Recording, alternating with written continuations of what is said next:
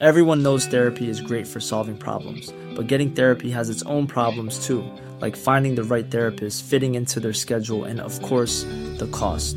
Well, BetterHelp can solve those problems. It's totally online and built around your schedule. It's surprisingly affordable too. Connect with a credentialed therapist by phone, video, or online chat, all from the comfort of your home. Visit BetterHelp.com to learn more and save 10% on your first month. That's BetterHelp, H-E-L-P. One size fits all seemed like a good idea for clothes. Nice dress. It's a t-shirt. Until you tried it on. Same goes for your healthcare. That's why United Healthcare offers a variety of flexible, budget-friendly coverage for medical, vision, dental, and more. So whether you're between jobs, coming off a parent's plan, or even missed open enrollment, you can find the plan that fits you best. Find out more about United Healthcare coverage at UH1.com. That's UH1.com. Open your hearts, loosen your butts. It's time for couples therapy.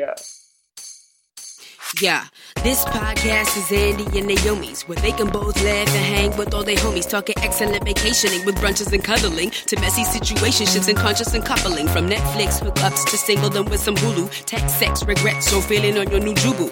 They gon' talk about it, yeah, you are invited, needing therapy, I guarantee, baby, we got it. It's couples therapy.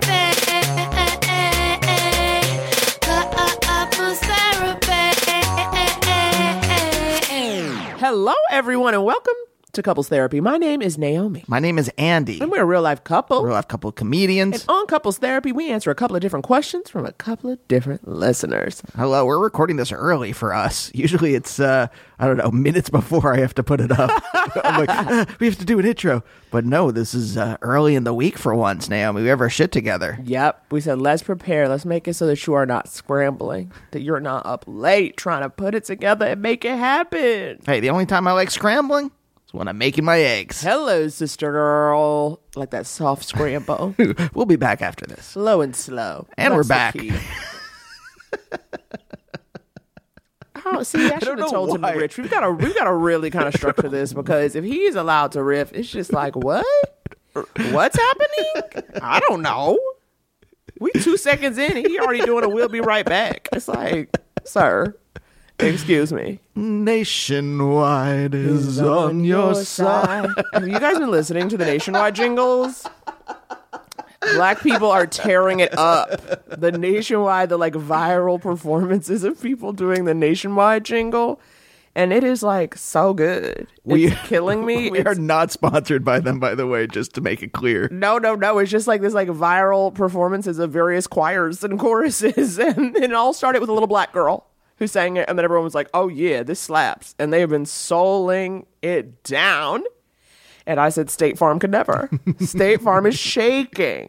Geico is deceased. State Farm Jake is crying in the toilet in the stall at wherever he was watching football with Taylor Swift's mom.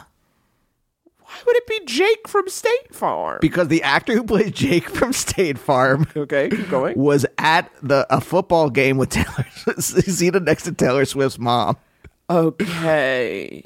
Why do you know that? It's like so funny how you don't keep up with pop culture at all, but then the most random things seep in through the cracks. This is the thing. Being alive in 2023 and just scrolling. Yeah.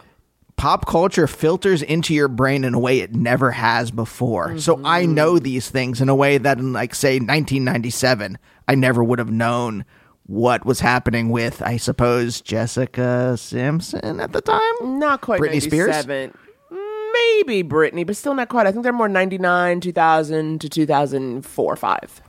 I just remember, because I still had a Rolling Stone subscription my sophomore year of college, and I remember Britney Spears was on the cover. Right. I was like, this is not the year. This is not why I signed up for this.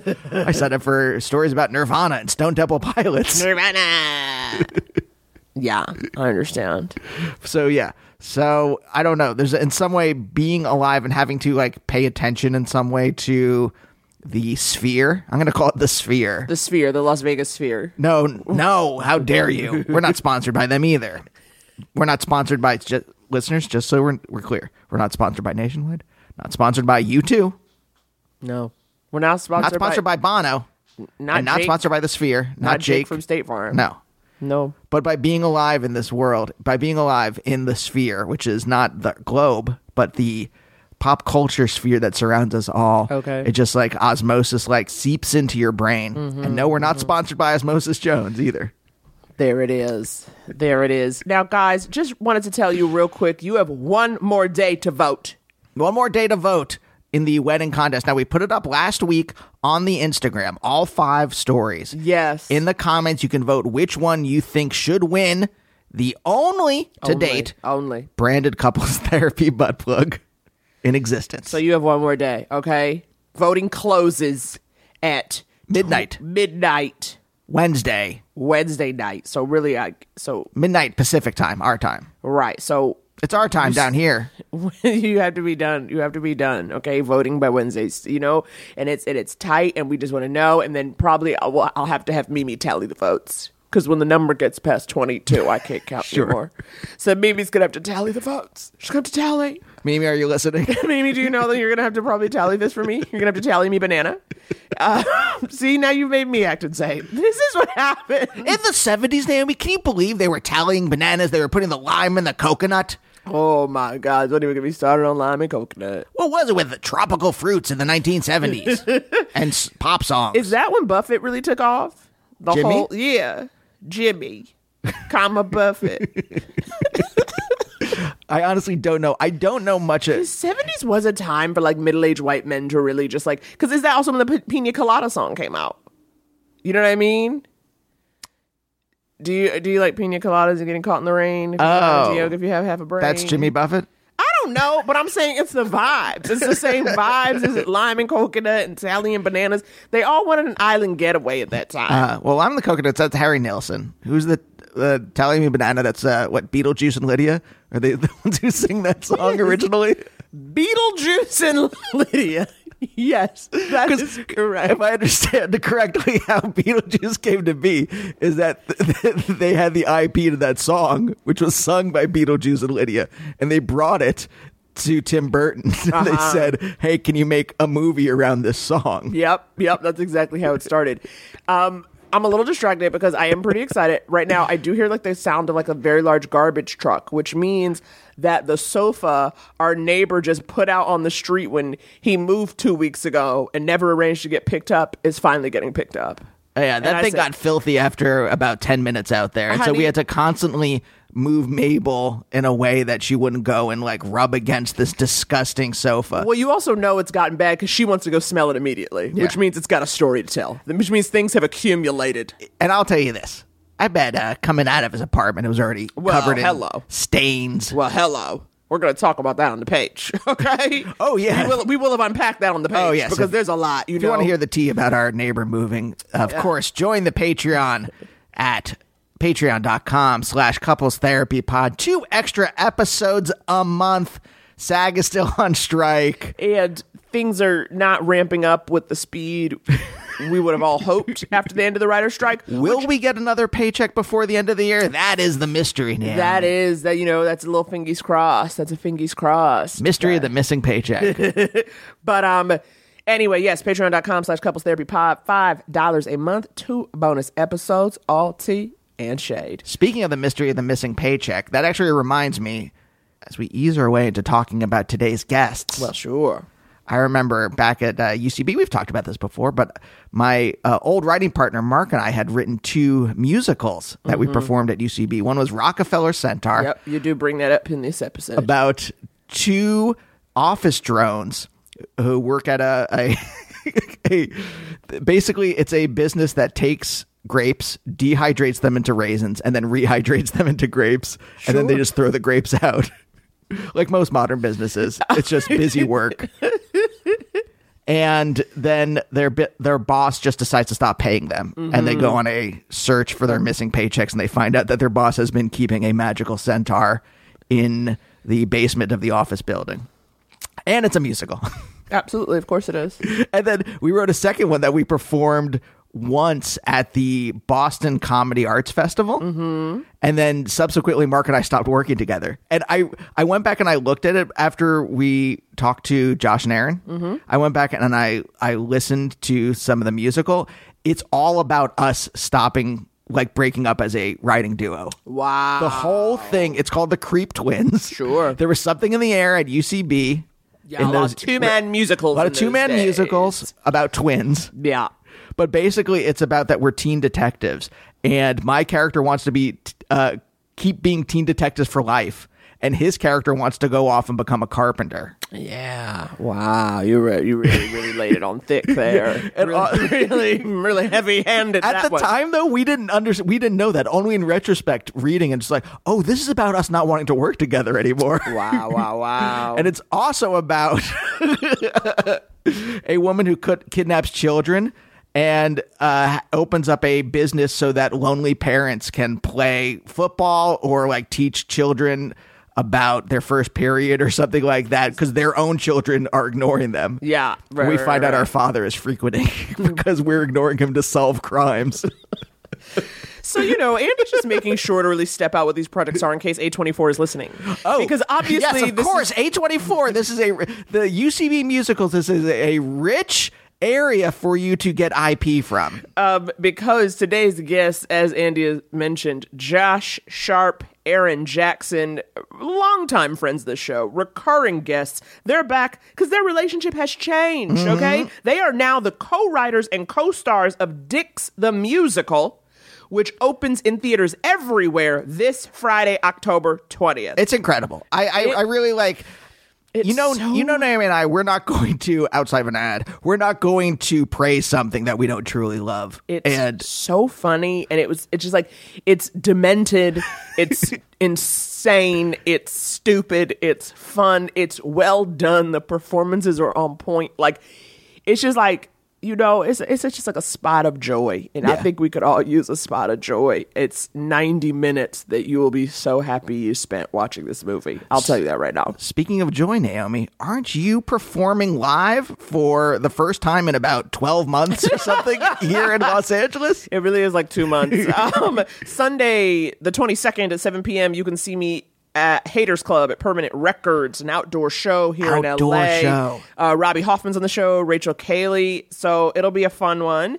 But anyway, that's enough about me. Back to Josh and Aaron. Josh and Aaron are dear friends. And have created something amazing, and it was so good to sit down and talk to them. So without further ado, roll it!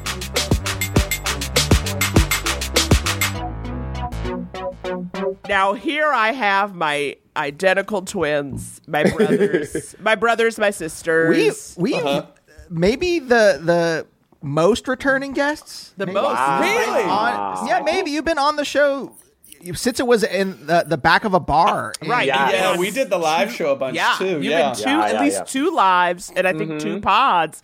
We can't get enough. And so, the short version for anyone who doesn't know, best friends, 2-time sexual partners. And now, motion. Cinematic sexual partners. Cinematic sexual partners. Yes. When Barbara Streisand did her album it was called Movie Partners Sing Broadway, which is such an interesting way to phrase. Well, it rolls off the tongue.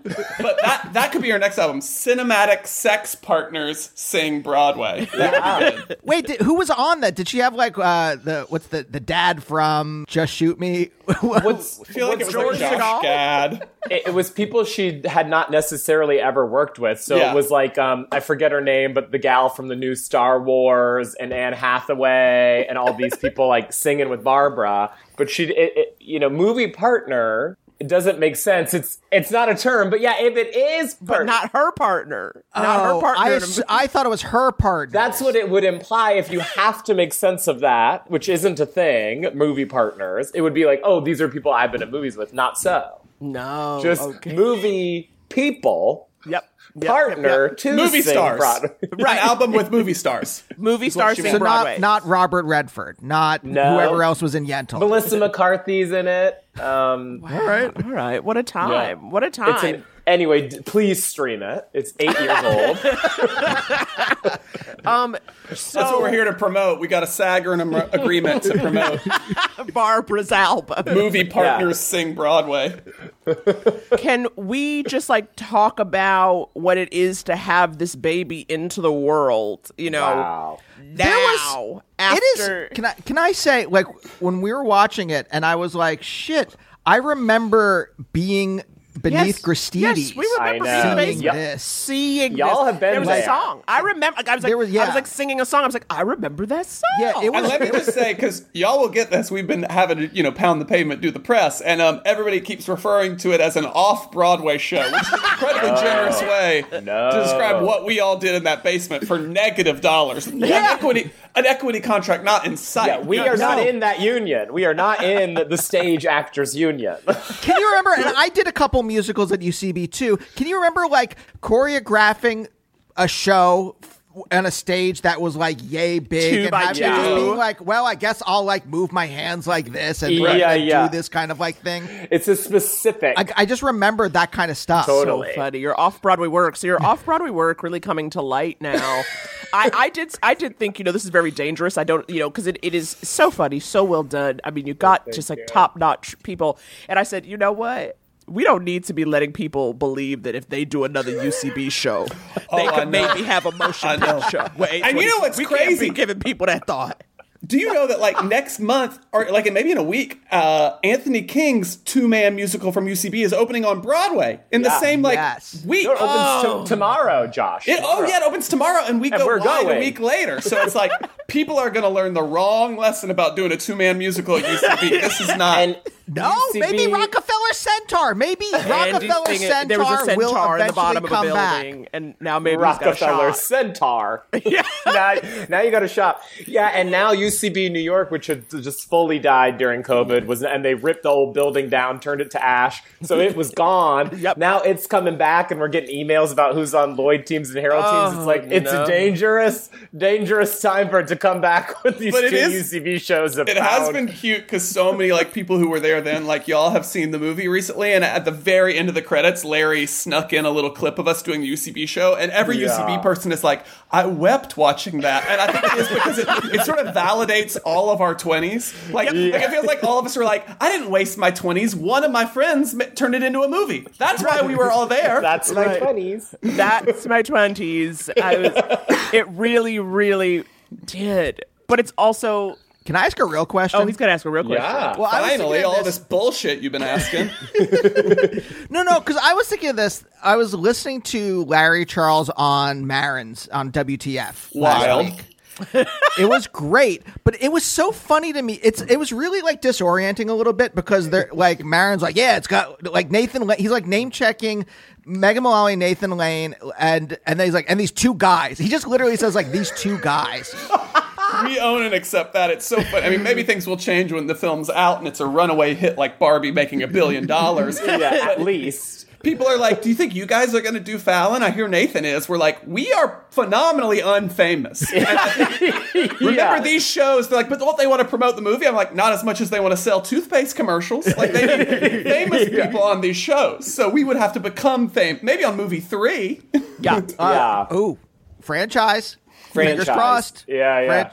Sewer Boy. Come on, there's got to be a Sewer Boy spinoff. I think they need a show. Honestly, I said if I don't see Sewer Boys all Halloween, I will be late. Okay, I need diapers and loose ham. Especially, and I said especially babies and dogs. You should be dressing your babies and dogs as them for Halloween. That's an easy costume. It's easy. I'm like, give me diaper, maybe a touch of shadow around the eye to really give some of that dead sewer energy. I want some couples with twin babies being Nathan and Mullally, and then their babies are the Sewer Boys. I need a lot of that. Oh, that it's got to replace the two little girls from The Shining. That's got to be the new. The Sewer Boys are the two little girls from The Shining. They're the top tier twins of horror. Absolutely the top tier twins. But wait, here's the real question. And was like, I'm just like, just name Josh and Aaron, just name them. But is there an ego thing you have to do to? You're like, well, this is my movie. We made this, but we're not. No, but Josh. What? Go ahead, but Josh said no. But go ahead. No. You finish. Yeah. No, well, you said no. No, you know what? Fuck the question. I just think we both are I can't believe this movie is made, and also sometimes friends are being nice and they're like, you guys are so funny in it. And we're like, yeah, we know. And because I think everybody talks about Nathan and Mullally, and they're like, and I know they sort of steal the movie, and we're like, yeah, we wrote those. We wrote it, but we in fact played them on stage. I know they're the fun parts. Yeah, but see, no, we're not. I don't think you. I think you guys are great. They're like when we were repeating stuff back to each other, it was your lines. So take that for what it is. You know, y'all some perverts. Y'all some perverts. It's so funny because I am sex negative, right? And so when I see this, and I said, oh my god, these boys. I said, oh, brother. But the number of times we just screamed, no! Classic Aaron Jackson bit of comedy. A classic immortalized on film. I know. True heads know. I was like, okay, this is perfect. And I was like, don't cut away. Let this last forever. But you know, the process it took to stay with this, right? Because I know this was a while of like the writing and putting it together and like kind of being like, I guess sort of, it kind of does tie into what you're saying though about ego, but like what it is to work on something so long, care about it, but then at the same time, at some point you have got to detach from your sanity, correct? Yeah, and it's very nice in that situation to have a partner, like a duo, a movie partner to sing Broadway with, because I think we're both very, you know, hard workers and stubborn, and we can stick with things for a long time, but there are times where, you know, that it just gets really hard. You just get in a lot of arguments with people and you're like, is this ever going to get made? And it's nice to have somebody when you're really down, they might just be a little bit higher than you and can carry you for a little bit and vice versa. So that is where the partnership is just, I mean, that is so invaluable. But you're also right that it's like, and maybe I'm silver linings here, but it's like, because it took so long, well, one, I think for a long time I thought, my life will just be sort of, I have this part-time job working on this movie every year and it'll never get made. So I had to sort of just be at peace with like the process more than the product. I had to be like, totally, you know, just every year I just do another couple of rewrites and it never gets made and that's okay. And then also now that it's out, I feel nothing. That's why I'm like, I just can't believe the movie's out. And I've sort of disassociated and the movie does feel like outside of me now. So when people are like, I love that movie, I'm like, me too, girl. Like I truly feel like I'm not in it. I'm like, weren't you cutting up? I was laughing at that thing, you know? Well, wait, how do you readjust to let joy in? Is that possible? Okay, go deep. Readjust to let joy in. Readjust. I think, honestly, once it was finally like, well, it was hard too because of the strikes. But so once it was finally like the title is picked, the poster is picked, the trailer is out, and like the movie is locked, and there can be, that's when you're like, okay, like now there's nothing left for me to do other than like press and stuff. But there's nothing left for me to do to fight for the movie in like it to keep it how I want it to be. And so I think that's when it's starting to be like, now I'm just excited to let it go out and see it be its own thing. It's not my fight anymore in a way, but then we had the strikes and it was like, oh, we're not going to get to do any of that, and that felt kind of depressing. But then we got the interim agreement, so you know, blah blah blah. Also, I think we're lucky that we both love the movie, because I think that's not everyone's journey. Sometimes you just like have to come to peace with like it's not perfect and it's whatever, and of course there's like compromise in any creative project, and there was like tons involved with this. But the product ended up where we were like, I'm so happy with it. And so we didn't have to do any of the like, you know, it's not quite what we wanted, but, you know, like, truly, which I feel like is everyone's experience, is some version of that. So I do think we're very lucky that by circumstance of the people we were working with and the company we were working with, we basically got to like make the movie we wanted to make. And also got to make a movie that's like better and bigger than us. You know, there's like so much of it that's great that like, wasn't the two of us, was like all these incredible people who brought in shit and realized it in an incredible way or fully surprised us, because it was like, I didn't even know that's what was going to happen. You know, so that's also where it becomes so much bigger than you that it doesn't feel like it's just our movie anymore. It does feel like this, I feel like one little cog in the part of this thing. So I'm just like happy it's doing well, you know? Yeah. Did you ever deal with, and it's like, no, I'm not talking to a punter non-churler right now, but imposter syndrome of sort of, you know, this is wonderfully stupid. This is nonsense. Yes. And people are on payroll to create this nonsense. And I mean, and obviously, saying that, of course, with love, they are laughing, you guys, okay? No, the listener, agree. don't be. No, but like, completely. What it is, right, when you have anything, I think, and also this can happen to comedy in general, right? When you feel like, but I'm just kind of doing some giggles, right? You're not sitting there being like, I have a commentary for the world and I'm changing it. Do you ever, you're like, oh my God, what are we doing? Did you ever deal with any of that? Because I say this as somebody who I struggle with sticking with the ideas all the way through, like staying with it, or feeling like this is worth another pass even, right? Or where I'm like, I'm just a dummy being dumb. and then I just gotta stop. I think because of the stage show, the UCB sketch show, we had done that and that worked. You know, like we played it in front of a lot of crowds and it hit. You know, so it's like, okay, there is something here. So when it's not just like we came to this blank of like, I have an idea for the movie. It's like The Parent Trap. It's a musical. I think there would have been a lot more like, that's insane. But we already knew like we had a proof of concept. And then again, the partner thing helps when you're feeling like, I don't know, someone else is there cheerleading it. And then when you get people like, you know, we had our producers churn and then A24 comes along and you get Larry Charles. Once those people start getting attached, yes, it is a little intimidating because you're like, oh my God, but you're like, okay, well, they like it. Yeah, I was gonna say, you know, if anything, it felt helps. like the opposite once it got big. I was like, I'm not an imposter anymore. All of you have signed on because you liked it. So I'm like, that must be, I had to like just remind myself that I was like, if they like it, it must be good. And also that same thing of like it just taking so long, it does make you sort of have to stop doubting because at a certain point you're like, this joke still makes me laugh 7 years later. It must be good. Like, I should just trust it's good and not think about it ever again if it still makes me laugh after so many drafts. Then you have to sort of, like, mark some of them as, like, you, like, highlight it. Like, no more notes on this one. It made it through 50 drafts. Like, it must be good. So if anything creeps in, that's just doubt because trust. It lasted so long, you know? Yeah. Can you take that in, Naomi?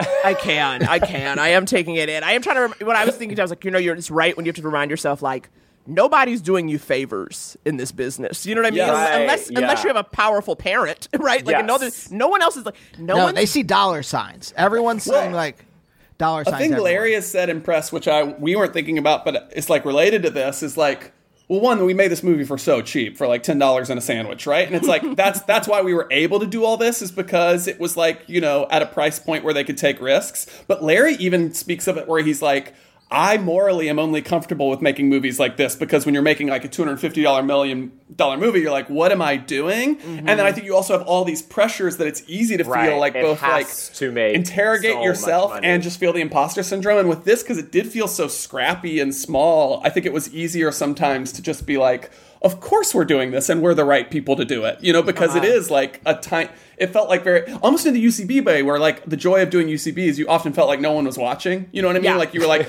we're just down here in this basement throwing shit at the wall. And it felt a little bit like that sometimes, where you were just like, I guess we're just making this goofy little movie, you know? right. I don't know. I saw one of the side characters from Justified come out of Harold Night once. So not Everyone's watching. Padma came too. I remember when I was in 101 or 201, Padma was also in 101 and not my class. Oh my God. Wait, what? Yeah, sure. You know how they all do, like, I just want to get comfortable with, you know, and she, you know, you have to see shows to pass her class. Yeah. So at Harold Night, everyone is at NYU. Everyone is wearing a hoodie. Like, it looks like a trash. And then she'd come in like some designer all white and like sit down in those rotted seats getting bed bugs. So every now and then someone was watching. And that guy with the puppet, let's not forget about him. Oh, did you Jeff remember Dunham? The guy who was Jeff sitting in the Dunham front row? No, he wasn't. He was just He wasn't famous, but he was a celebrity. Do you know what I Right, mean? a local, New York. A New York local. Wait, how was Yeah. Padma's object work? Well, I wasn't in class with her. I just got dying to to, know. but she was a good active audience member. You know who I did, because I used to teach there. I did teach Food Network celebrity chef Alex Gurnicelli, who's a judge on Chopped. Wow. She was really good. Wow. Okay, was so really you've changed lives. You've touched hearts. I changed lives. And let's speak changed to lives. it. In LA, this was a common experience. I had one friend who took 201 with Heather Graham. I had another friend who took 101 with, I think, Jerry O'Connell. Like, a lot of people would come through the UCB system on Franklin Street. You We understand? just get Food Network personalities in here. Aren't there even like shouldn't theater luminaries be walking through the halls of UCB? No, they should not. They don't need to do that. They don't need it. Yeah. They know what a black box is. You know what I mean? Yeah. They don't need anyone to tell them that. Now, Josh, your lover Blake, right? It's Blake's your lover, right? Blake is in the motion picture. He's mailman. He's a mailman. Mailman. Got little shorts on, showing off his legs. Nails his joke, singing and dancing. And you know Aaron's sister, also in the film. Well, Maybe you're yes, about to I say did. that. Sister Tammy. Your sister Tammy. Your sister. And now talk to me about the family affair of it all. In it. You are in such journalist mode. I know. I'm like, talk about the family affair of it all. But I want to know about your secret pain, and you're like, so what was the budget? Well, look. Well, no, but this speaks to what we're talking about. It felt like the Muppets. It was like very family band. Even having Nick Offerman, who I know is a famous person, it was like, Mullally, let your husband do an under 5. Like we were all like bringing in our and people. Darcy's in it. Yes, Darcy Carden's in it. I know. I do. Cameo. There's lots of Oscar. Right, Oscar, Danielle Perez, like the family's there. Speaking of Sesame Street, Oscar, yes, Oscar the Grouch. But yeah, we really want everybody auditioned, and of course they're all so good. You know, so it was very easy to put them in. It wasn't, but it did just really feel like. Darcy and Nick did not audition. Okay, I would hope so. I said, if you make Darcy come around a door, if Darcy Part had 0 lines, actually, we were like, we talked to the line producer. We can afford a line if you want to improvise something. And then she texted us, "I'm thinking to say da fuck," and we were like, perfect. That sounds perfect. That is why you hire her. Exactly. But it felt very. It helped. I think it helps the movie that even though you don't know as a viewer, unless you're like in on it, that we know all these people. But it is just like, let's put up a show. It has that kind of, and that energy. was true in other departments too. I mean, obviously that's natural. Like departments had hire their people, but especially on this, people would like hire their buds, and like the dancers, like the choreographers, hired a bunch of their like childhood friends from Canada, and we loved them. So like every sort of group felt like it was like that was the vibes. It was like you want to be around like people you like and people you have a connection with, and it is like that thing that's immaterial, but I think it does help. It's like it's vibes in a way that like you sort of can feel it on screen when you're like, they seem like they all had fun, and I can't put my finger on it, but like that is part of it. We were all just like goofing around with our people, you know? Yeah, I think Megan Thee Stallion's brother is the accounting assistant. Is that exactly? It's Larry Charles. They're that's their siblings. Something else similar to that, and this was like a creative choice that also was a height of Omicron choice. We used the same extras for every scene. Yes. And we were like it would be fun because it almost feels like a dance chorus. Like it feels like a Broadway show where it's like the same people and everything. But also the line producer's like, yeah, if we could only test these same people and not have like new blood coming in, that'd be perfect. But even that was funny because it's like normally an extra, you never would really like get to interact with them and know their names. And we would be like, hey, Tom. Hey, Brady. You knew these people. Tom Brady. Tom Brady was it. Tom Brady did background. Well, you know what? He's trying to do edgy. He's trying to be edgy. He's at A24. He's at A24 extra. Is he the football player that ripped off the charities, or the welfare state in Georgia? He definitely did some. Didn't he deflate a ball? Is that him? Oh, well, is he Deflategate? But it's the same thing where like the other guy. I know Deflategate, and then someone who was like, I'm going to take some money for, I thought it was like... Y'all bring this up every week with every guest. None of them ever know. My first question, of course, remind me, is he the one who did Deflategate? That's every week on this podcast. Yeah, you have the internet at your fingertips. Did Deflategate, and which football player ripped off Georgia's welfare state? And I said the gentleman who told us about movie stars do Broadway. Movie partners. Movie partners. Football partners. Barbra Streisand. Football partners do Deflategate. Exactly. Football partners do Deflate. They'll absolutely know. Of course, R.I.P. Dick Butkus. So, yeah. was just a moment of silence. For Dick Butkus. My Two Dads star, Dick Butkus. Now, what was your next question going to be? No, well, all my questions are just about like, because I find this industry to be particularly beautiful. What's positive, life affirming, lovely, kind, progressive, generous. Focused on making socialist. Sure. So humanist, 100%. DSA. There's an office of DSA at every one of the studios. People over profits. People over profits. People over profits. Yeah. Doesn't give a shit about your mental health at any way, right? No. And obviously the two pillars of the show: relationships, mental health, right? I am curious about this. Just in the Naomi and I in the smaller processes we've been in development and selling shows and things like that. Not even having gotten to make them, I found to be anxiogenic. Is that the word? Yeah, I don't know. Ooh, that's a good I don't one. even know if it's the word. I'm curious how during. Let's just say during the making of the film and during the all this other stuff, how do you even stay sane? It's very hard. I think it's that thing. Oh, you go. I was going to say shooting was like so fun. Like, of course, shoots are stressful and they're awful. You're up at like 4 a.m. every day. But like shooting was fun. It's just like the pre and the post where you're really at like when everyone gets to sort of in pre, it's like everyone gets to look at the script and be like, what about changing every part of it? And you're all too close at a certain point. And we've been working on this for so many years. It's like, didn't we already solve this? And then someone would pitch something and you're like, we did that draft 3 years ago. Don't you remember? We all hated it. And you're like, right. and then in post, it's very like, what if every joke we looked at and thought about? So those would get very, very stressful and like nitty gritty and not always fun. I mean, sometimes it was fun, but that's where But I thought the shoot was very fun. I mean, well, of course, I was going to say, it goes back to what Aaron was saying about the joy of having a partner, and that's on the show Couples Therapy, is like, it is wild in this crazy fucked up business to have a person who's gone through literally every single thing you've gone to. And then it's not even just about what he's saying where it's like, oh, I'm depressed and you're a little less depressed, so can you help me? It's also like when things are good, it's nice to have someone to like...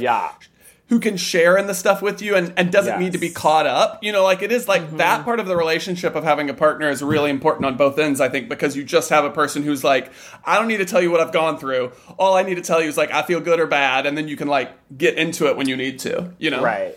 So I do think that is profoundly helpful with mental health. It's just so much of this business is you just feel like you are in your own head about it all. You know what I mean? Right. And so having someone who's like, nope, I know exactly what is in your brain. Like, you know. But now, are you guys, but here's a question, and I say this, you know, again, Andy and I working together, you know, yes, I get it, you're friends, okay? But my question of like, when did you guys disagree and how did you deal with those moments? Because there are times that like, Andy and I are like deep in love. So that makes me more inclined to deal with the disagreements, right? Like we have to push whereas I think if he was just like my pal, I would be like, no, we could be done with this. Yeah. I think, like, do you mean a line? Do you mean like... No. Like, we recently handed in a draft of something, and there were points on it where we disagreed, and then most of the time I would just be like, that's fine. Like, I didn't care about it enough to, like, push for... That's such an interesting telling of the narrative. Okay. Because I was like... I feel like I need to turn this question around to y'all. You seem to have something more interesting to say on it. But no, but I guess it's this, right? Is that you can have a shared sensibility with somebody and like the same stuff, but the way you approach doing the work and engaging with the business can be very different. Yes. Yeah. Like, that's a different thing than, like, we like... Because that's happens. Like, you're like, oh, we like the same stuff. And again, we talk about UCB. You meet people. It's exciting to finally meet people who get your shit, right? After probably growing up or being in a place where no one really got it. Totally. But then you sit down to work and it's like, oh, you want to fuck around for 9 hours. Or, oh, you don't want to, like, go back and edit. Or I want to, like... I think for me, one of the big things, like, you know, when it comes to, like, the... industry interaction and like the email to the producer, I go, let me craft it. Yeah. I'm trying to micromanage these whites. I'm managing up these whites, and I have a system in place that served me for many years. You know, I wish you'd micromanage my white ass, please. I accept. I'm always doing that, and you know, and Andy's like, just be honest and say the sentence and type it and hit enter. But did you ever have some of that friction, not even necessarily with the movie, but just kind of, you know, like working together and sitting down and being like, this is how I do it. And this is how I work. We're very lucky that we have like extremely similar work ethics. And even on the day where, you know, there's just days where you get there and you're like, it ain't happening today. Even that, we're usually on the same wavelength, where it's just like, we'll get together and be like, we need to write this. And we're starting to pitch ideas and we're like, we're not doing that today. You know, so that's very nice. But of course there are disagreements, and there are days where someone is just more, you know, you have that days where you're like, I'm on fire. And the other day where someone's like, I'm hungover, you know, it's just, and it's just like, you're not. But I think we're pretty good about, and there are jokes like where you're like, I think this is funny, and the other one's not working. You're like, just leave it in for me, and like, let me see if you like warm up to it. But and then sometimes, you know, 2 weeks later, you're like, actually, you're right, this is horrible. Or 2 weeks later, they're like, no, that is funny, I get it now. You know, so there's. I was gonna say, it does feel like we are luckily luckily mostly aligned. And it's like you're saying with like any relationship, it's like, oh, we have the same interests. It's like, that's one thing. And for us, it's like, we have the same sensibility. But for a relationship, it's like, do we want the same thing? Like, do we have the same goals? Which is sometimes a deeper thing. And luckily, I think we're very aligned on that, where it's just like, not that there aren't minor disagreements, but like what kind of career we want and shit, we're pretty close on. So then like when we disagree, stuff's pretty easy to work out. And then I think things we have, also when you do it for so long, you just start to learn. Like one thing I feel like we've learned in the last few years is how, this isn't even a disagreement, but we'll both have very different emotional reactions to things, and they usually are the same, but on different timetables. So we would find ourselves getting in disagreements that weren't about what's going on. It was just like one of us was mad, and the other was like chill. And then we had to recognize, like in a week it'll switch, and the other will be mad, and the other will be chill. And now we know that. So like, we will just, I am the one who gets mad first. But like now we literally will say it. We'll be like, I think you are angry today, and I'm not, and I will try to offer you the perspective of someone who's not angry. And then later on, I'll be pissed, and he'll be like, now listen, I have felt these things last week. So let me tell you what it is like to get, here's how you will get through. And that was the thing we had to like sort of learn that I think we didn't know in our 20s, that in our 30s we've started to figure out like, okay, and it's not even a disagreement, it's like, okay, we differ in this way, whereas I think so much of our creative partnership is very aligned, so then when it feels out of whack, which isn't even the right way to describe it, but it really jumps out, you're like, wait, we're not on the same page. So like there's things like that we've had to learn, but I do think it helps, and we're just lucky that we're both like pretty aligned as far as like career goals and like what kind of shit we want and what's important to us. And even when we are like in a different emotional space, it is also like, I think I maybe never is too strong a word, but it's never like I don't understand why he's there.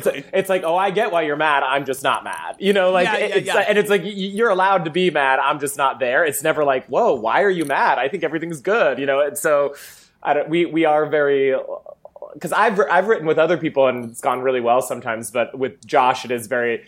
You know, there's some people where you're like, God, when we get together, we write, it's so good, but like I can't get them on the phone, or like they're like, oh, they'll do it every 2 months, and I'm like, I want to go every day or whatever, and vice versa. And we're not always, but very generally on that same page, which that kind of stuff is, you just don't know until you. And it probably does help that we don't live together. You know, like it's like we, I think, have less space than most creative partnerships, but still, like people are like, and y'all are friends too, and it's like, yeah, ain't it wild? But then it is true that we get to like, you know, there's like some built-in space, and if anything, sometimes we have to like truly like embrace it when we weren't looking for it, where sometimes we'll be like, what are you doing this weekend? It's like, I was thinking to go to this on Friday. I was thinking to go to this. We'd be like, keep those plans. Yeah, you do that. It's like, oh, it's a night where we don't have the same plan. We should be in different places for once, right? And it's like, absolutely, that seems healthy. You know? Yeah.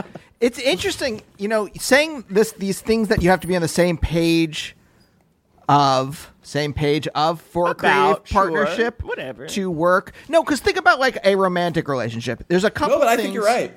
You have to be on the same, like, do you want kids? You know, there are certain things where you really have to be on the same page if you want this to work out long term. I was thinking like a lot of my creative partnerships, especially the ones at UCB, were with people who I was on the same page with creatively, but not career-wise. Totally. Like That's what I mean. Same. They wanted to do whatever their day job was. They were happy, and they were happy like fucking around at night, and that's what made them happy. Whereas I wanted to do this as a career. I had lived a life before where I knew what it was like to, like, I was a professor. It was not. I didn't like it.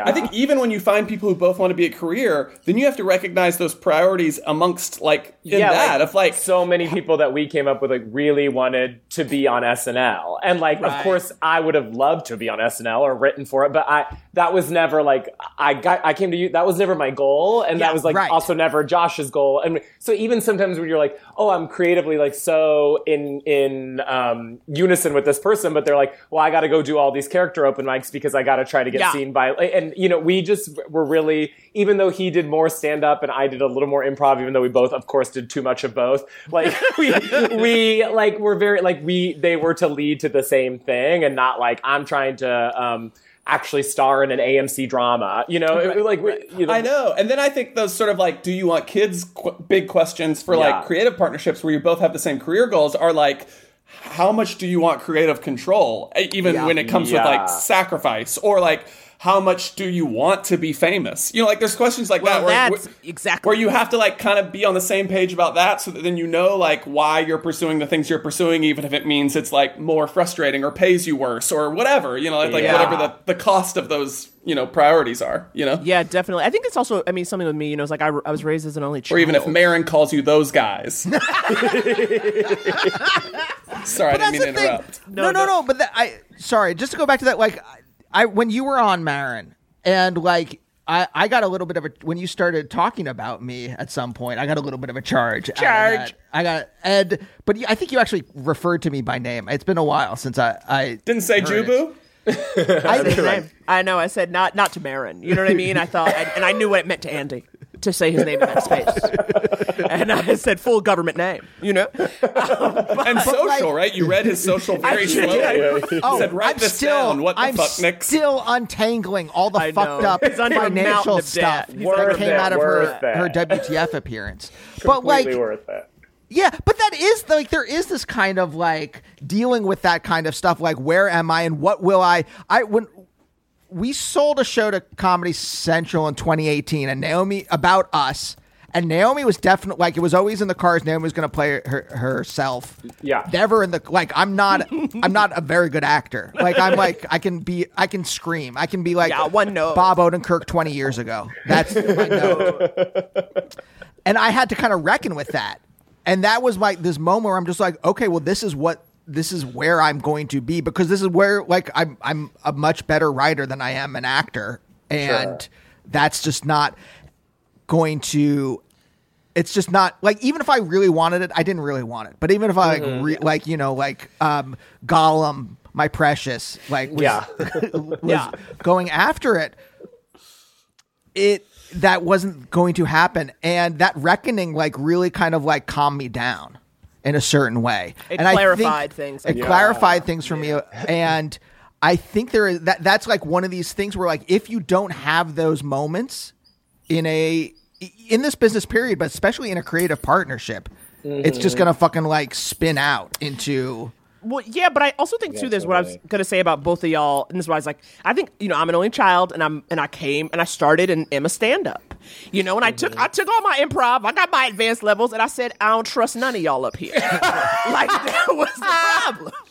You were micromanaging white people, I'm sure of it. Yeah, that was what being on a Herald team was like. I must imagine. I was like, so I think that again, like, because you guys both have siblings, y'all are, you know, close with your siblings, like that kind of thing where it's like, you know, Andy has siblings, but also like came up doing music, right, and bands and stuff. He's used to collaborating, and so sort of like, and so I think that's also been for me what it is, just like getting used to collaborating and trusting, because it's not that I think all my ideas are right per se, I just want them out there. Yeah. Do you know what I mean? Like, and sometimes it's like you just know what it. Like with this movie, I feel like the whole time it's like we know what it should be, but we don't always, like, I don't know how to do that, or it's not like I know what every shot should be. And then Larry Charles comes up and it's like, it's this, and we're like, yes, that's what it should be, but we needed you to like do that. You know, like that's how I feel sometimes. Where it's like, absolutely. I love collaborating, and I love like having a lot of control, but I don't know everything. Exactly. It's like I feel like I know what I want, like with the taste. It's like this is the taste of what it is. It's wild to me because it's like I love having creative control, but I also love stealing the ideas of people who are smarter than me. I'm like, who does that? Like, it's like, that's when people don't like collaborate. I'm like, if you do build out the machine with the right people, that's all you're all doing. It's just sort of stealing each other's good ideas and all looking good for it. But particularly when you're like the writers and stars, it's like we come off looking the best because of your great ideas. So like, I know. Like, you know, Val Claridge who did the costumes, it's like I had never imagined Bowen dressed like that. But then when she's like showing us the sketches, it's like, what about this? It's like, that's what it is. Like, yes. I mean, I know or like Larry was the one who made the decision, but I agreed with it. Or the Sewer Boys that everybody's obsessed with, that was like absolutely our idea, and then in the early stages we sent fucking mood boards that had Gollum to Slender Man to Pan's Labyrinth, like, you know, but they built this thing in a way I never would have imagined or gotten, and now it's like, you know, like taken over a lot of the movie, and I'm like, thank God. I mean, I could have never, even though it's quote unquote my idea, it's like it's not anymore because you fucking turned it into these crazy little puppets that people are obsessed with now. You know? Did both of you as a duo or on your own ever have that moment though where you had to like clarify what you really wanted? And I don't even mean it has to do with the film, but just in general. Yeah, did you like do regionals? You failed at regionals in high school. But like that kind of moment. But yeah, but like to have this healthy attitude that you have, I think at some point you've had to say to yourself, well, what do I actually want either out of life or out of this business? I think it definitely came just with time and like doing the business more. Because when I came to UCB, like I did want a professional career, but I wasn't like, I know exactly, like, I didn't know anything about the comedy world. And Same. that, like, I just was a theater kid and then was getting tired of, like, plays and didn't want to be on Broadway anymore. But I was like, but I still got all this. What do I do with all this? And so UCB, like, I didn't have any idea, like, well, I don't want to be on SNL. I want to create, you know, like, star and write. And I didn't know any of that stuff. So it just is, like, through time, like, and I know we're not old, but we're not like 19 getting like this big break. So I'm grateful that it took a while and you get to see other people do it and just so like I want that part of that, but I don't want that part of, you know, and get to I'm not being very eloquent. No, I agree. I was gonna say I feel like we talked about this with Jeff Hiller too, where it's like part of it is like you can't at this point. It's like my journey's my journey. What am I gonna do? Like, well, right. Feeling bad about shit that's already happened. But aside from that, just like therapy advice, it's like I really am like, thank God this shit is happening, and I'm 36 years old. My God, because like. When people are like, you seem like you have a good handle on things. I'm like, yeah, I've been around doing shit. Like, I had to sort of, like, decide I wanted to stick with this no matter what was going to happen. And so then when it does start happening, I think you can, like, keep a good head on your shoulders. I mean, cut to us in 6 months, like, railing coke and being monsters. Watch us, you have us on, and we pretend we don't know who you are. But, like, it is, like, I think it's, like... We own the state of Wyoming. It's the blessing of this thing, you know? And of the choices you make where it's, like... I remember I like LA. We both like LA. We especially love to be able to like go there and work and come back. But a big part of it is like I feel very connected to New York and my community here. And I just like the energy I get from here. And I remember we shot the film and we were like really trying to make sure we knew like we're the mascots. Like we need to like make sure we like learn everyone's name and have moments with everybody. And even when you're like stressed and tired and everything, like put a lot of energy into that. And so I think a lot of people on the crew who did it were like, very much loved the vibes and loved working with us. And at the end, they were like, this is so amazing. Like, sets don't always feel like this. I hope you guys never change. Also, when are you moving to LA? And we were like, those are related questions. For us, we have to think of some of these priorities of like, yes, I want to be this person and I need to go the fuck away so that I can like do that thing. You know, and like even stuff like that, it comes to just like how you want to approach the business and having your like goals be aligned, you know? Yeah. And some of that is just random. It's like you just happen to meet a person who sort of like you have agreed on things, and some of it is just how you grow together over many years of doing it. You know what I'm saying? Well, and we've done things without each other when we were on the Jordan Klepper shows, like that was together. We've had a lot of our big breaks together too, so it's not even like. Because God only knows what would have happened if one of us gets on SNL and the other one doesn't. It's like, well, now, does this movie still exist? You just don't know, you know? So which is the other thing when I talk about, like, being with a person who's gone through every single thing you've been through. Like, I was talking with my therapist recently about how it's like, I sort of am, like, if anything, like, lowering my expectations of what comes of this, even though it's like you're literally starring in a movie. And he's like, this could change your life. And I'm like, yeah, but I felt this before when we both were on a TV show. And I was like... shit's going to happen, and then it gets canceled. I don't work for a year and a half. I'm back to tutoring again. And I don't actually think that's going to happen now, but it's like, it's made me go like, you know, sit down, be humble, like just like take each moment as it comes. And then you have another person who's gone through that exact same thing with you. You know, it's like, it's just like, it's very affirming, and it just like helps you work through your own feelings that there's a person who like knows all that shit. And so then it feels logical to be like pretty chill about it all. It's like, how else would I be? You know, like it would feel crazy to be otherwise, you know? Well, you could. That's the other thing. I guess, again, cut to me in 6 minutes when I don't know your name. 6 minutes? Minutes. We should take a break and put it to the test. All right. We're going to take a quick break. When we get back, we're going to answer your advice questions.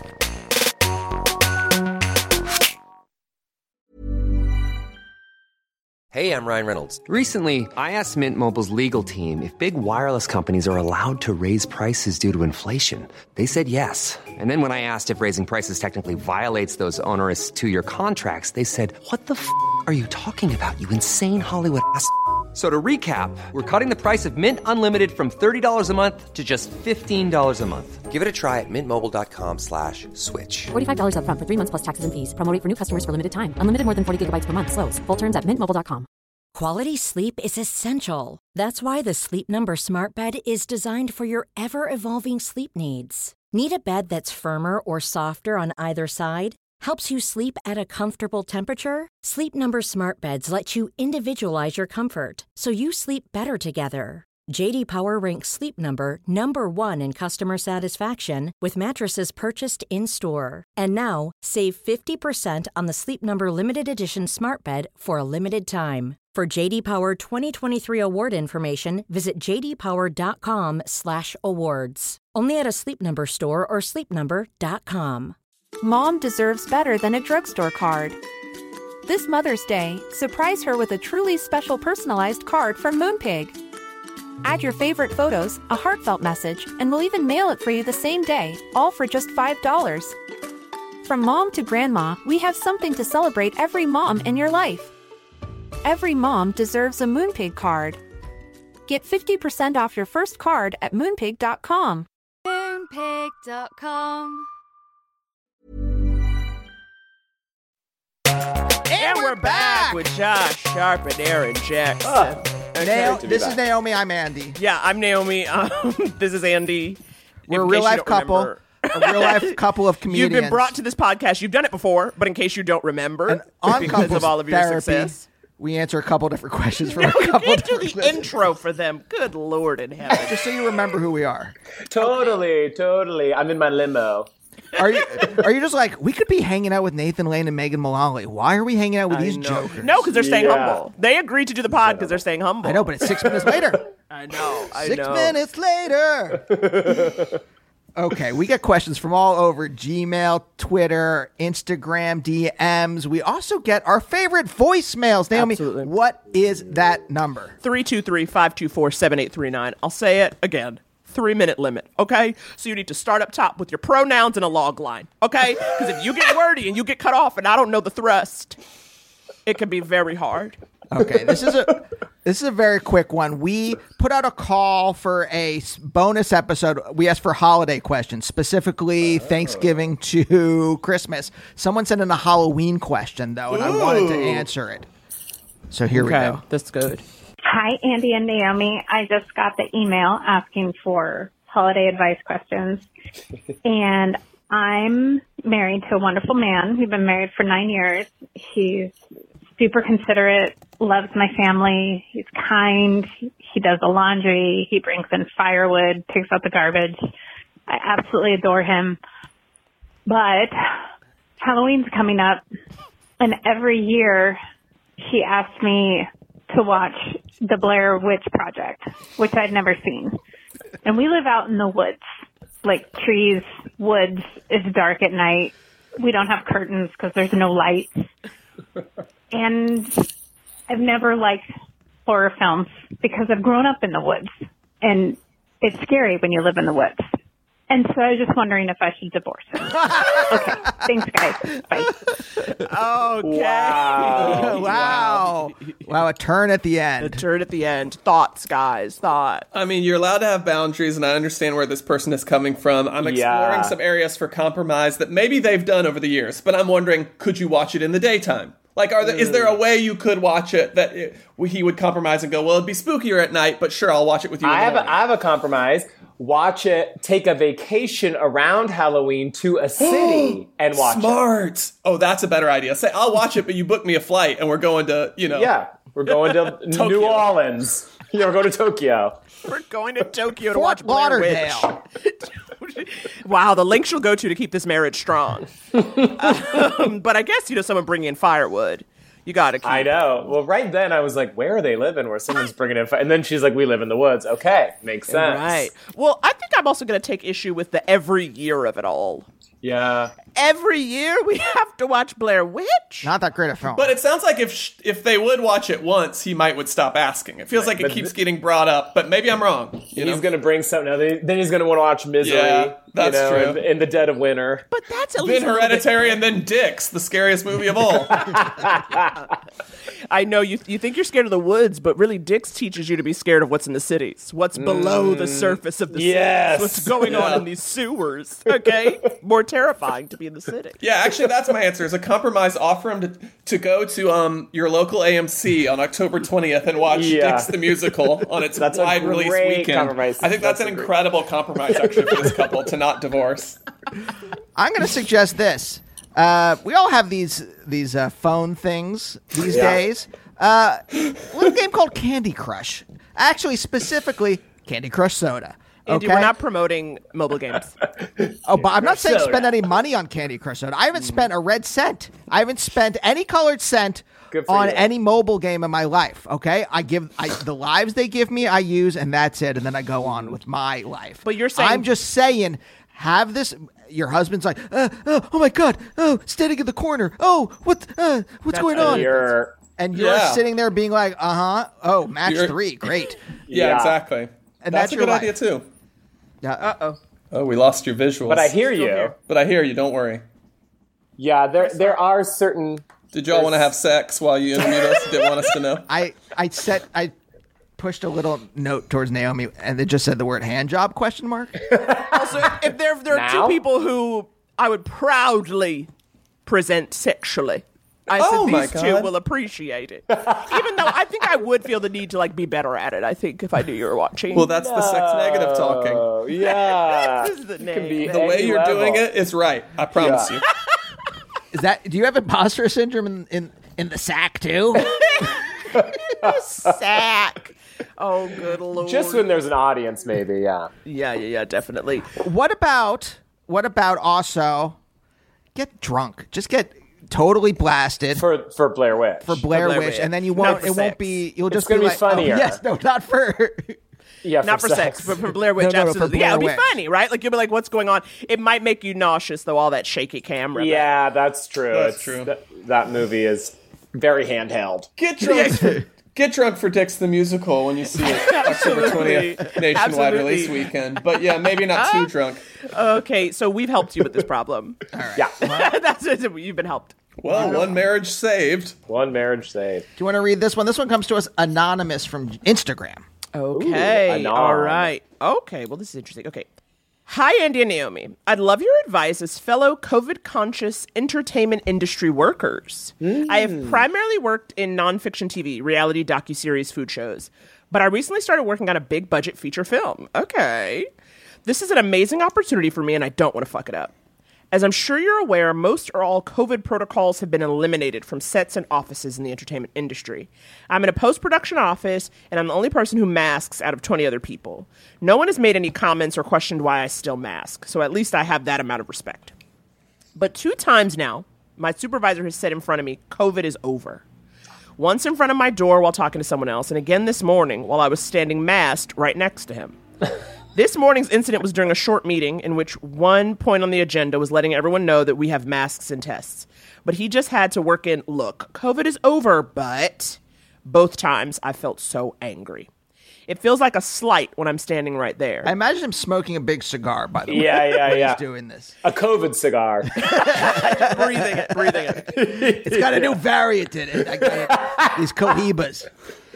I've thought of talking to him privately to ask if he could stop spreading that misinformation and to let him know that as someone with a dysregulated immune system, COVID is not over for me and many others.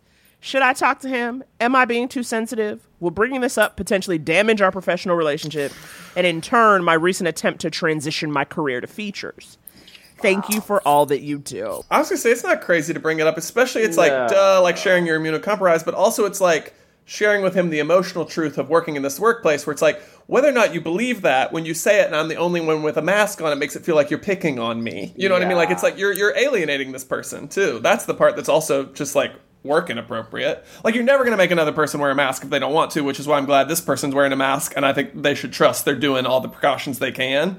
So it's like, I don't think it's bad to talk to this person. Do you think, though, that would, like, all my fears about talking to someone with more power than me in this industry is that they will fuck me over then if they don't like what I. Yeah. Well, I wonder if there's an intermediary, whether it's an HR or whoever, that you could talk to that could more, stand a better chance of talking to him. Nicole Kidman, who I'm going to assume is in it because it's big budget. Maybe you could get Nicole Kidman to go in and say something to the guy. Yeah, okay, so, Nicole doesn't pick up the phone.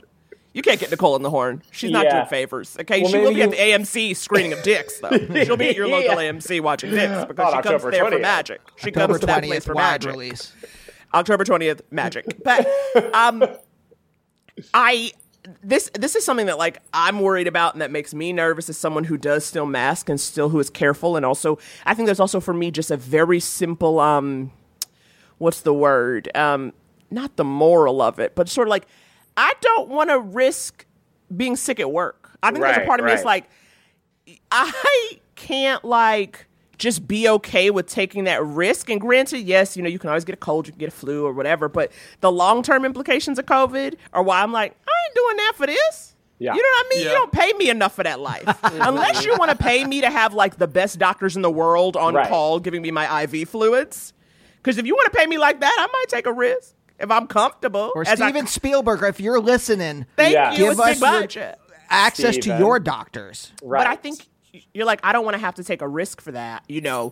But it's hard to, but at the same time, there are all the budgetary rules and all those things, but this is a little different. I think there's a difference between, you're masking and so far no one's giving you a hard time, but this one person is making a comment in your presence that is like, are you trying to say something? What are you trying to do? No matter what it is, whatever you are doing with your life, and then there's someone that has to make a comment, I think that's the, like, that's what I'm saying. Of this thing. I feel like you're never going to convince this person if you're like, well, COVID is real. He's going to roll his eyes at it. Yeah, that's like different religious beliefs. So what you got to do is sort of like, listen, when you do it this way, you make me feel bad. And then maybe they'd be like, okay, I won't say it. They're not going to change what they think, I don't think. But Right. Okay, I see what you're saying. Yeah, so it's not going to them being like, let me tell you the scientific reasons are wrong. Here's the NIH studies that I read. You can work that in. I think you'd be like, I wear it because I'm immunocompromised and I really don't want to catch it. And so sometimes when you say that and I'm the only one with a mask on, it feels like you're calling attention to, like, why is she in a mask? It's like you make it maybe more about just, like, your feelings in the workplace and not, like, a fight over how exactly precisely how statistically real COVID is, Right. And I think that's an option. No. I think it's an option. I think it's, again, I think you also have to kind of trust your gut in terms of what kind of person this is, right? Like, is this somebody who's like nice? Yeah, it's like, are they pretty nice and chill and they're making this comment? Then I think you have an opening to have a conversation that won't be dramatic. Totally. But if this is part of a person who's got a lot of bluster to them naturally and is a little like... Yeah, you're like, just let it go. But it is hard to let it go. Exactly. It really is scary. I remember I got my first writing job in 2013 and I moved out here and literally the day I was starting, I got a phone call. I had to leave my health insurance for my day job because I quit my day job in New York and I did all my doctor's appointments before I left. I get a call the day I start, I wake up to a voicemail from my dermatologist that's like, hey, something is basically pre-melanoma. You need surgery now. And I freaked the fuck out. And I was like, I'm just starting. This is my first job. I'm finally out. I'm finally and I was so scared to tell the producer, hey, I need to take a day. Andy literally drove himself home. I was like, and I'm in New York and I'm like, oh my God, he's on the edge. I gotta go. I had to go. It was outpatient surgery. I went from I was so scared. I went from the outpatient surgery right to work, to the writer's room. Yeah, no. And that's sick. But I would have done the same thing. I know. I know what could happen. And so I know that fear is real. That's why I say why I again, it's that's business. Why I'm this he says a healthy business. People it's a healthy business. I know.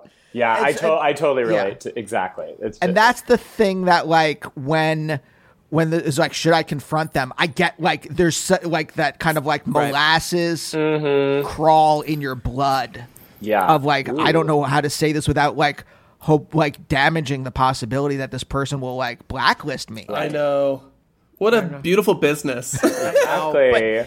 But I think there's a way you can do it. Again, you know this person and their personality better. And also, you know how to walk in there. And I think what you said is right, Josh. Was like, you're not having an argument about COVID. You're just saying, as the immunocompromised masked person, when you say it, it makes me feel like, you know, it's a commentary on me or, you know, or just uncomfortable. Or again, if there's an intermediary who could say that, that might even be the best thing. Again, that, like, of course, definitely. Talk about the feelings, not the facts, because you might change the feelings at least. And then, Right. Yeah. Maybe there's someone else who'd be like, hey, not a big deal, but I noticed when you say that, it sort of sounds like you're talking about that one person and it might make them feel bad. Right. Could you? Not a big deal, not a big deal. Wait, so could you have someone else say it for you? a work ally. Yeah. That's what I'm saying. I feel like if there's an intermediary who could say that, like, I'm sure you don't mean this. You know, I see. Sorry, I was reading this because I was back looking at the question again, and they were asking, am I being too sensitive? And I'm just like, I was in my head. I was you had your feelings. That's what they are. No, but I think save your own ass, and if there's someone else who can sort of do it on your behalf. Exactly. You know? It's like, I also think it's like, to no two sense, it's been a long 3 years. You know, this is very loaded for a lot of people, dysregulated immune system or not. Right? Like, it's a lot. Like, so, you know, I think that, you know, don't second guess your feeling. You just have to now make a choice about how you approach it, right? This isn't about you being like, I'm so weird and I'm so sorry and I just have to say. No, not at all. No.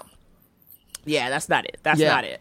And just quick, around the horn, revenge on this person, on this boss. I say cut their brakes. Cut their brakes. Oh, very dangerous. I like that. That's good. Raise the stakes. Are you going to make it to work on time? I think we were joking, but there's something to that idea of dipping their cigar in COVID. I think I was dipping it in COVID. I was thinking maybe leaving them a little COVID cohiba. And then it just happens for them, and that's an option. And then suddenly, but then they bring COVID to work because that's the person who out here coughing in your face. That's right. That's the problem. Okay, so maybe you tie COVID to a brick and throw the brick through their window at home. This is perfect. See, this is collaboration. See how we all did that? This is collaboration. This is why I have to be open. You see, Naomi? I know I have to be open to other. You have to be open. You and I would never have thought to coat a brick. You're right. In XBB. You're right. And toss it through someone's window. You're right. Oh, my God. Josh. Aaron. Josh. Aaron. Josh. Aaron. What a joy. What a joy. Always a joy. You guys we love y'all. Two of my favorite and most funny people on the whole damn planet. Y'all are the greatest. A moment of genuine. I just want to say how much we love the film. I want to be genuine. I want to be honest. I don't want to coat it in irony. No, don't coat it in COVID or irony. You have to be honest. Just like laughter from moment one. Yeah. A lot of screaming, and so just a lot of screaming. I'm just happy for y'all, and it was just wonderful. Thank you. Y'all are so too nice. Much. And to your listeners, it is true, not to shill, but this movie is best seen in a movie theater with your friends cutting up. So it's like, invite some like-minded deviants, sneak in a bottle of wine, wear a damn mask if you want to, and cut up. There are things you can put on your mask where you can sip through a straw. Yep. So you put a little sip on your N95, and then you just sip it. A Novid, bring a small air purifier. You got it. You're good. It's a fun time. All right, you guys. Thank you so much. Thank you. Thank y'all. Bye. Couples therapy. Couples therapy.